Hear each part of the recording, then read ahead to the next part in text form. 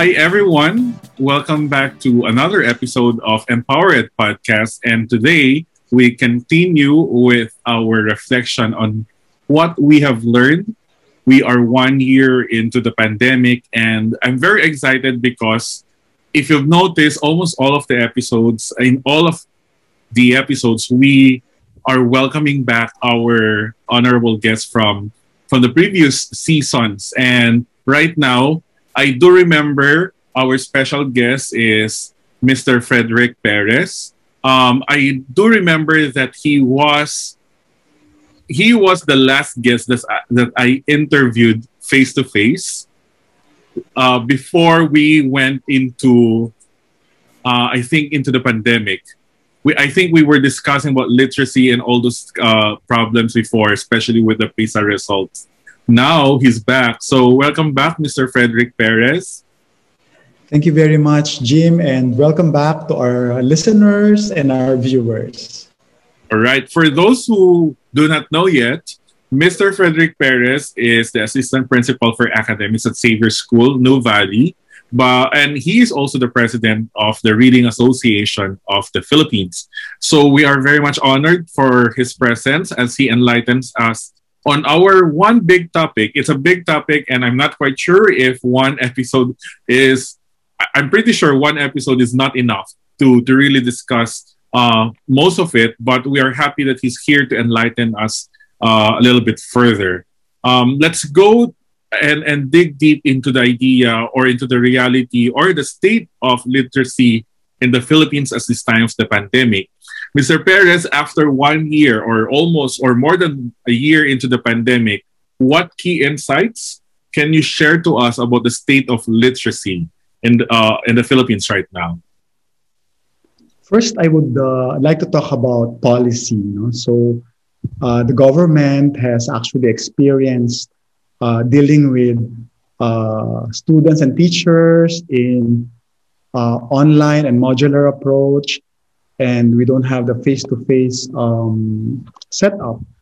My first insight is to be able, I hope that our leaders will be able to call for a research, maybe convoked by an educational commission, which will assess the learning losses, the learning gaps our students experience in both literacy and numeracy, so that we may be able to address this problem more significantly and more to the point.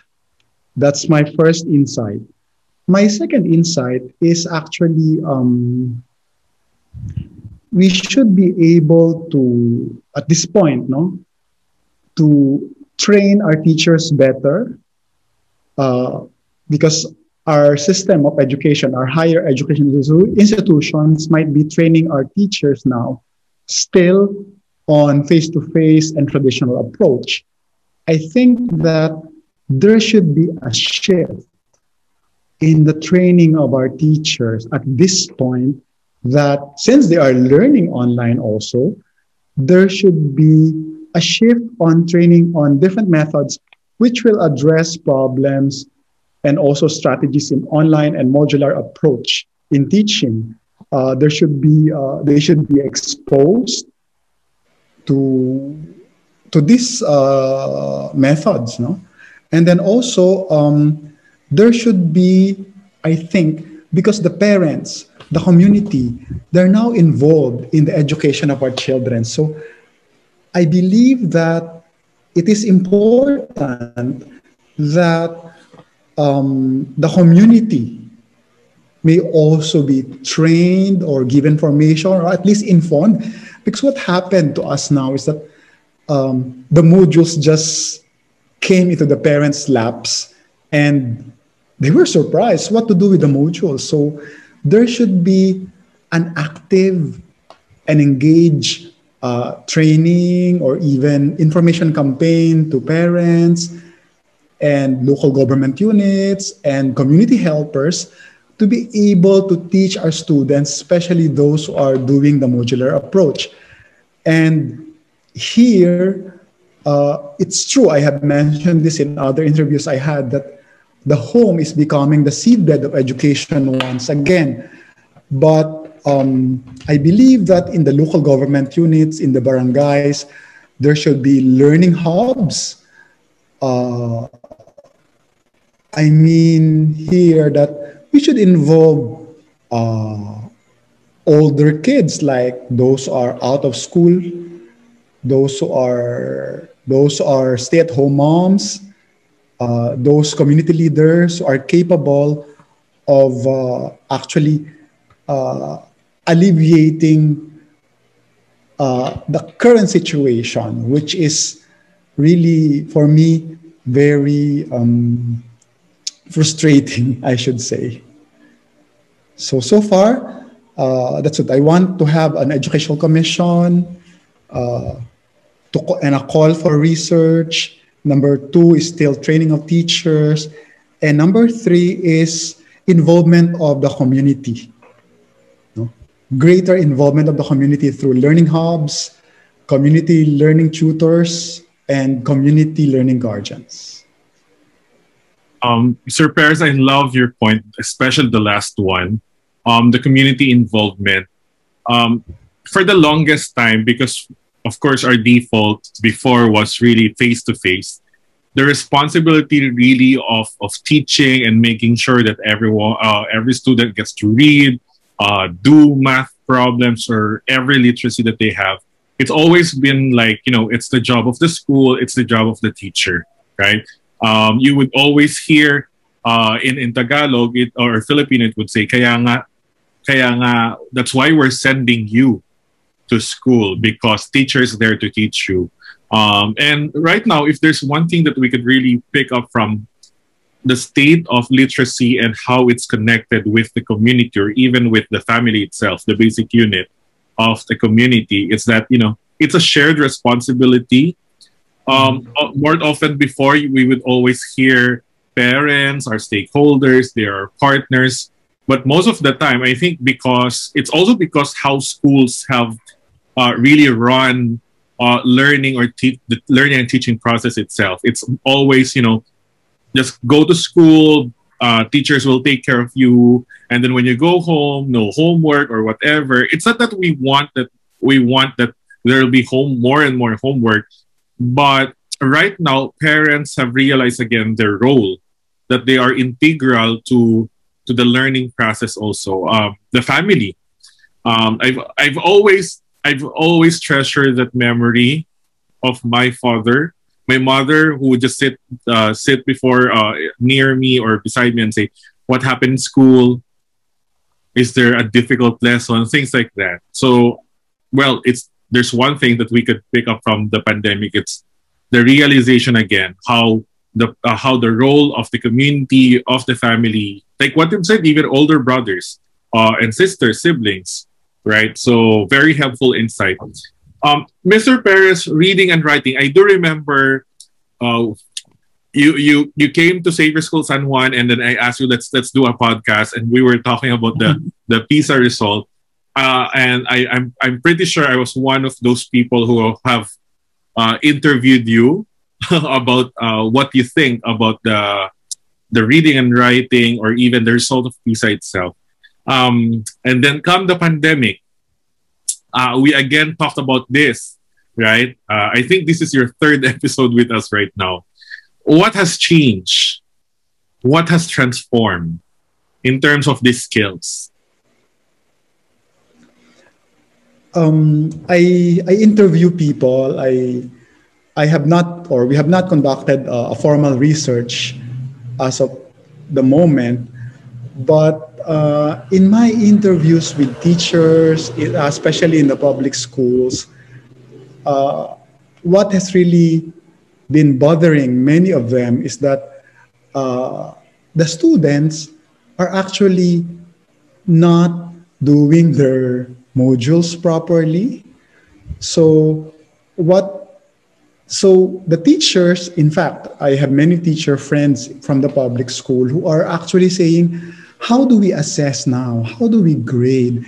Is it fair for us to give a numerical grade to to our students when in fact we do not know if they are really the ones who did the modules. So the what has really changed for me at this point, especially in the modular approach, is the loss maybe or the lack of academic integrity, because our teachers are not convinced that the students are the ones who answer the modules. But I think it's also rooted in the fact that our modules are written just like textbooks.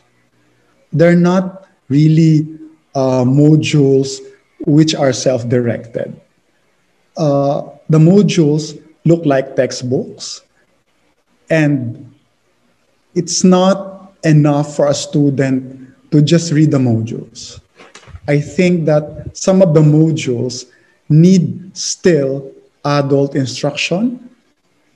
So that is something. And then also in terms of academic integrity, and then assessment, what else? Those are the two main points, I think. No? So academic integrity and assessment, that is the worry of many of our teachers. However, in the online distance learning, for example, it's also a worry, but less, because there are parameters being used by online teachers which help them assure the integrity of their assessments. And in reading and writing, what is difficult is that our students are no longer in touch with the text. In the modular approach, the students are left to the modules. They're left with the text with no adult guide. In the online distance or online learning, they have the text, but it's in another form, in a digital form. So I think there's a gap in between. There's a big gap in between, because in the modular approach, the students are left to themselves.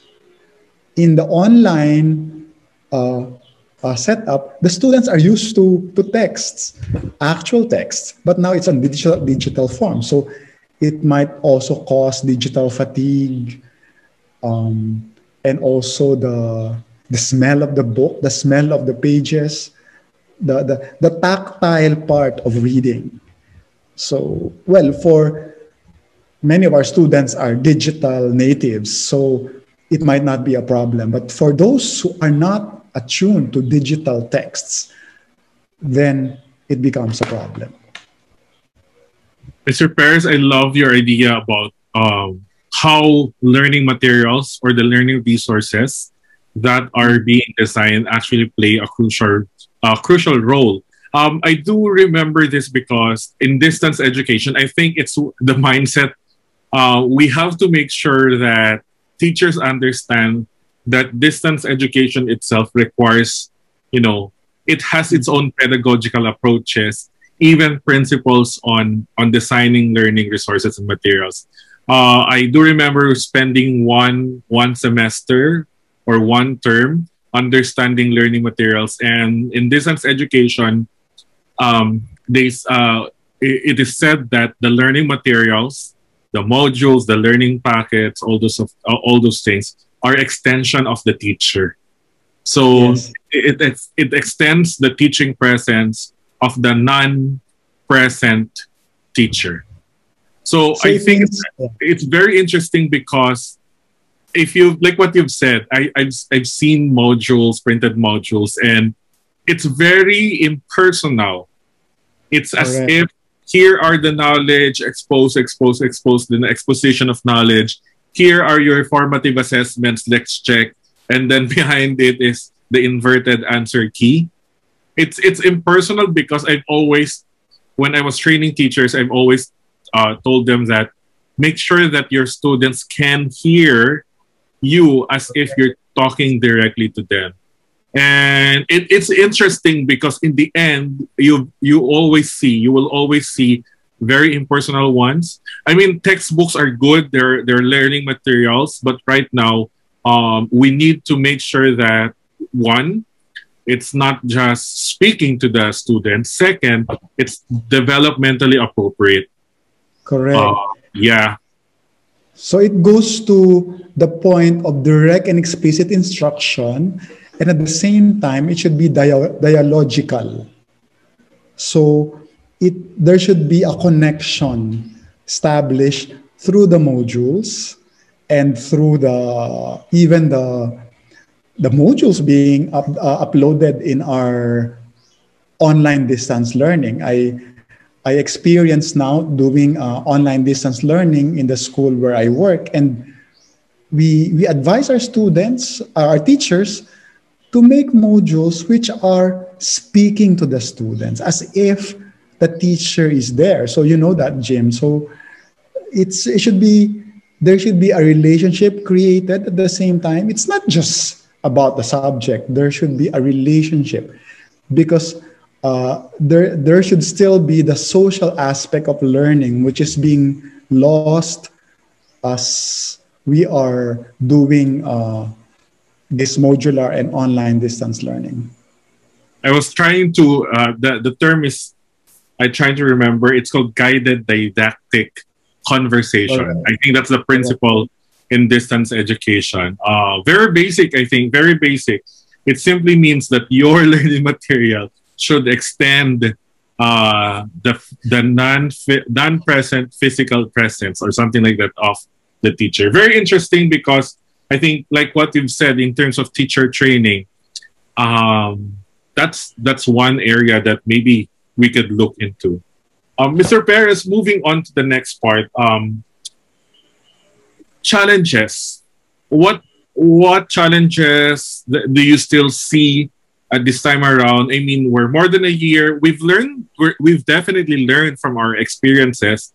I know that a lot of schools, from the first time they brought out their primers for their distance education program or learning continuity program, after 1 month, there were a lot of changes already, modifications. It's very good because those changes actually considers student and parent and even teachers' input. So we've definitely learned from our previous experiences. But based on your expertise and perspective as president of a big organization in the Philippines, what continues to challenge us right now? First of all, it's still the training of teachers. No, it's still lacking, but I want to look at it in a more positive way that we have to engage our teachers and listen to them because so it means the first point I want to the problem of teacher training will persist, but what I want educational leaders like me and like all the others would do us to develop literacy is to help the teacher in an engaged literacy. That's the first time. That's the first time I'm pronouncing that engaged literacy, which means that it is not only print literacy. It will include other media like digital texts, audiobooks. No, so that's the problem will remain. But I want us to have an engaged literacy, which means that also that the materials should not only come from our academic materials.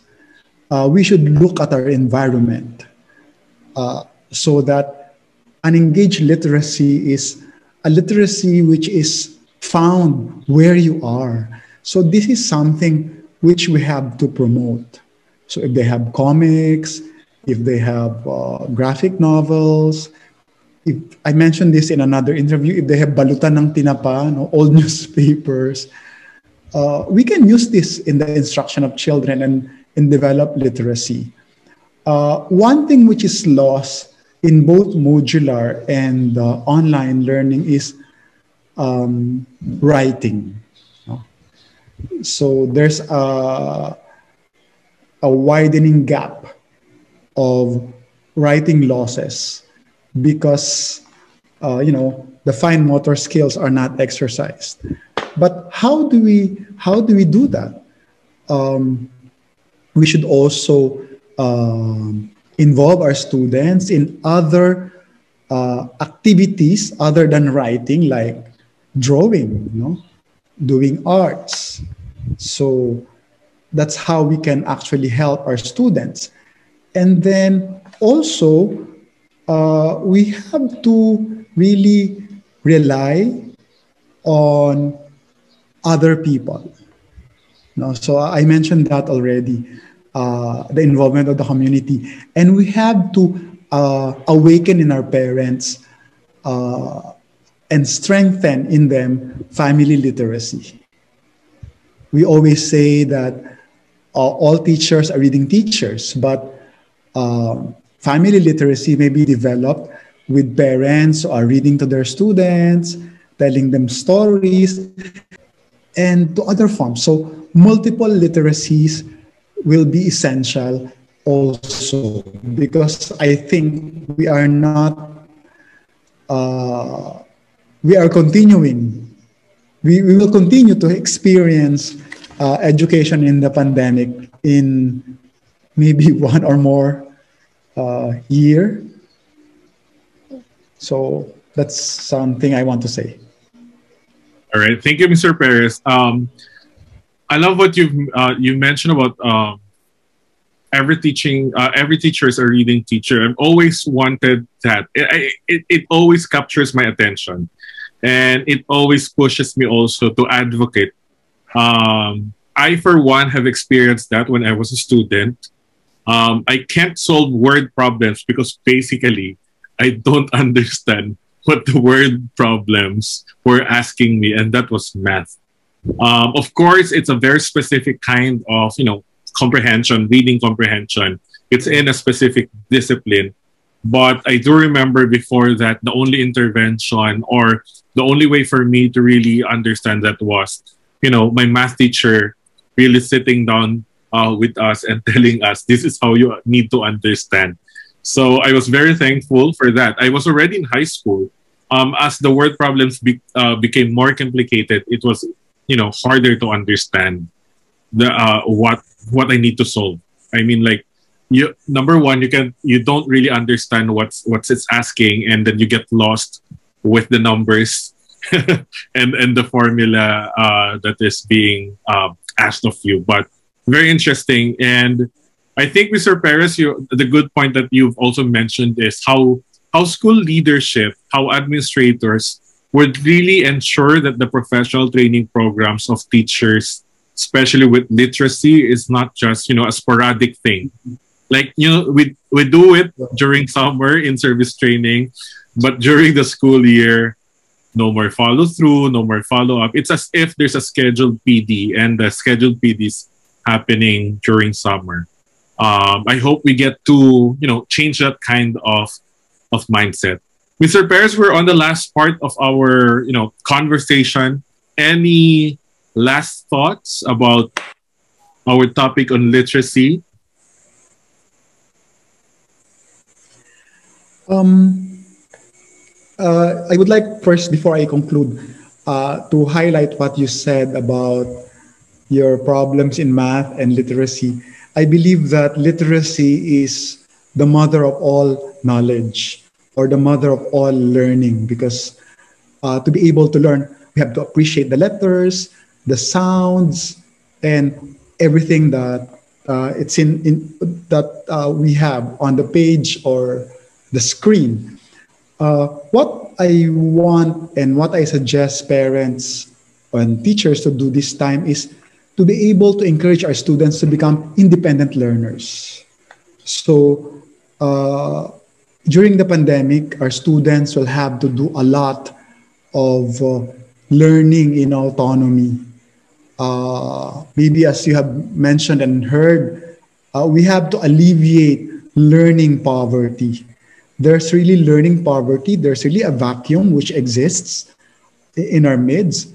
And parents and teachers should be able to do scaffolding in order to help our students become independent learners. That is the goal.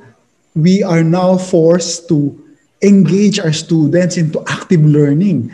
We we have to provide scaffolds, crutches, support in order for them to learn. And what I want our parents to do is not to give them the answer key at the back, not to give them uh, easy ways, which is actually contributing to their non-learning or unlearning. So that's one. And then we have to develop also um, significant adults as learning guides. We have to develop family literacy. We have to develop trust in the family so that this may result into a more engaged literacy at home. And also for schools, educational leaders, we can actually encourage literacy, reading, writing, speaking, listening, viewing, and presenting in different forms through video formats, through vlogs, and at the same time giving them other ways like helping them or guiding them to learn with their peers. It's very common now to say that there could be peer reading. In most schools I know, they provide a summer reading list. And then, take all opportunities at home and online to become literacy opportunities. That's something I want to promote at this time. So, unengaged literacy. It's not, I will say it in Filipino, it's not mag-aaral ka lang, magbabasa ka lang for learning. So, you will only read for academic purposes.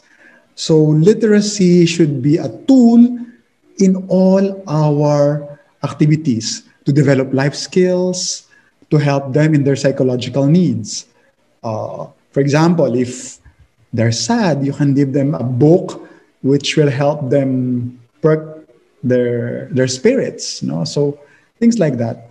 So literacy is the mother of all knowledge, and we have to have an engaged literacy both online and at home. That's Perfect it. answers, Mr. Perez. Coding. Yes, 2 days ago, I spoke in the CMU Congress 2021, and we mentioned that reading is fundamental. It's very fundamental, such that it's the door that opens opportunities for every individual. So, thank you for the big idea, the very essential reminder, Mr. Perez, about the role of literacy, reading, writing, and even higher level of literacy skills that we need to focus on and have developed in our students. So we've reached our last part. So there's not much to do but to thank Mr. Perez for being here with us. Mr. Perez is always on the go. He's a very busy person, but he always makes time for joining our Empower Ed podcast, and we're very much grateful for that, Mr. Perez. So thank you so much, Mr. Perez. Thank you very much, Jim, and continue to soar and help educators develop their skills in this time of crisis. Thank you. And thank you to our audience for being with us. We'll see you in our next episode. Goodbye, everyone. Goodbye, Mr. Perez. Stay safe. Bye.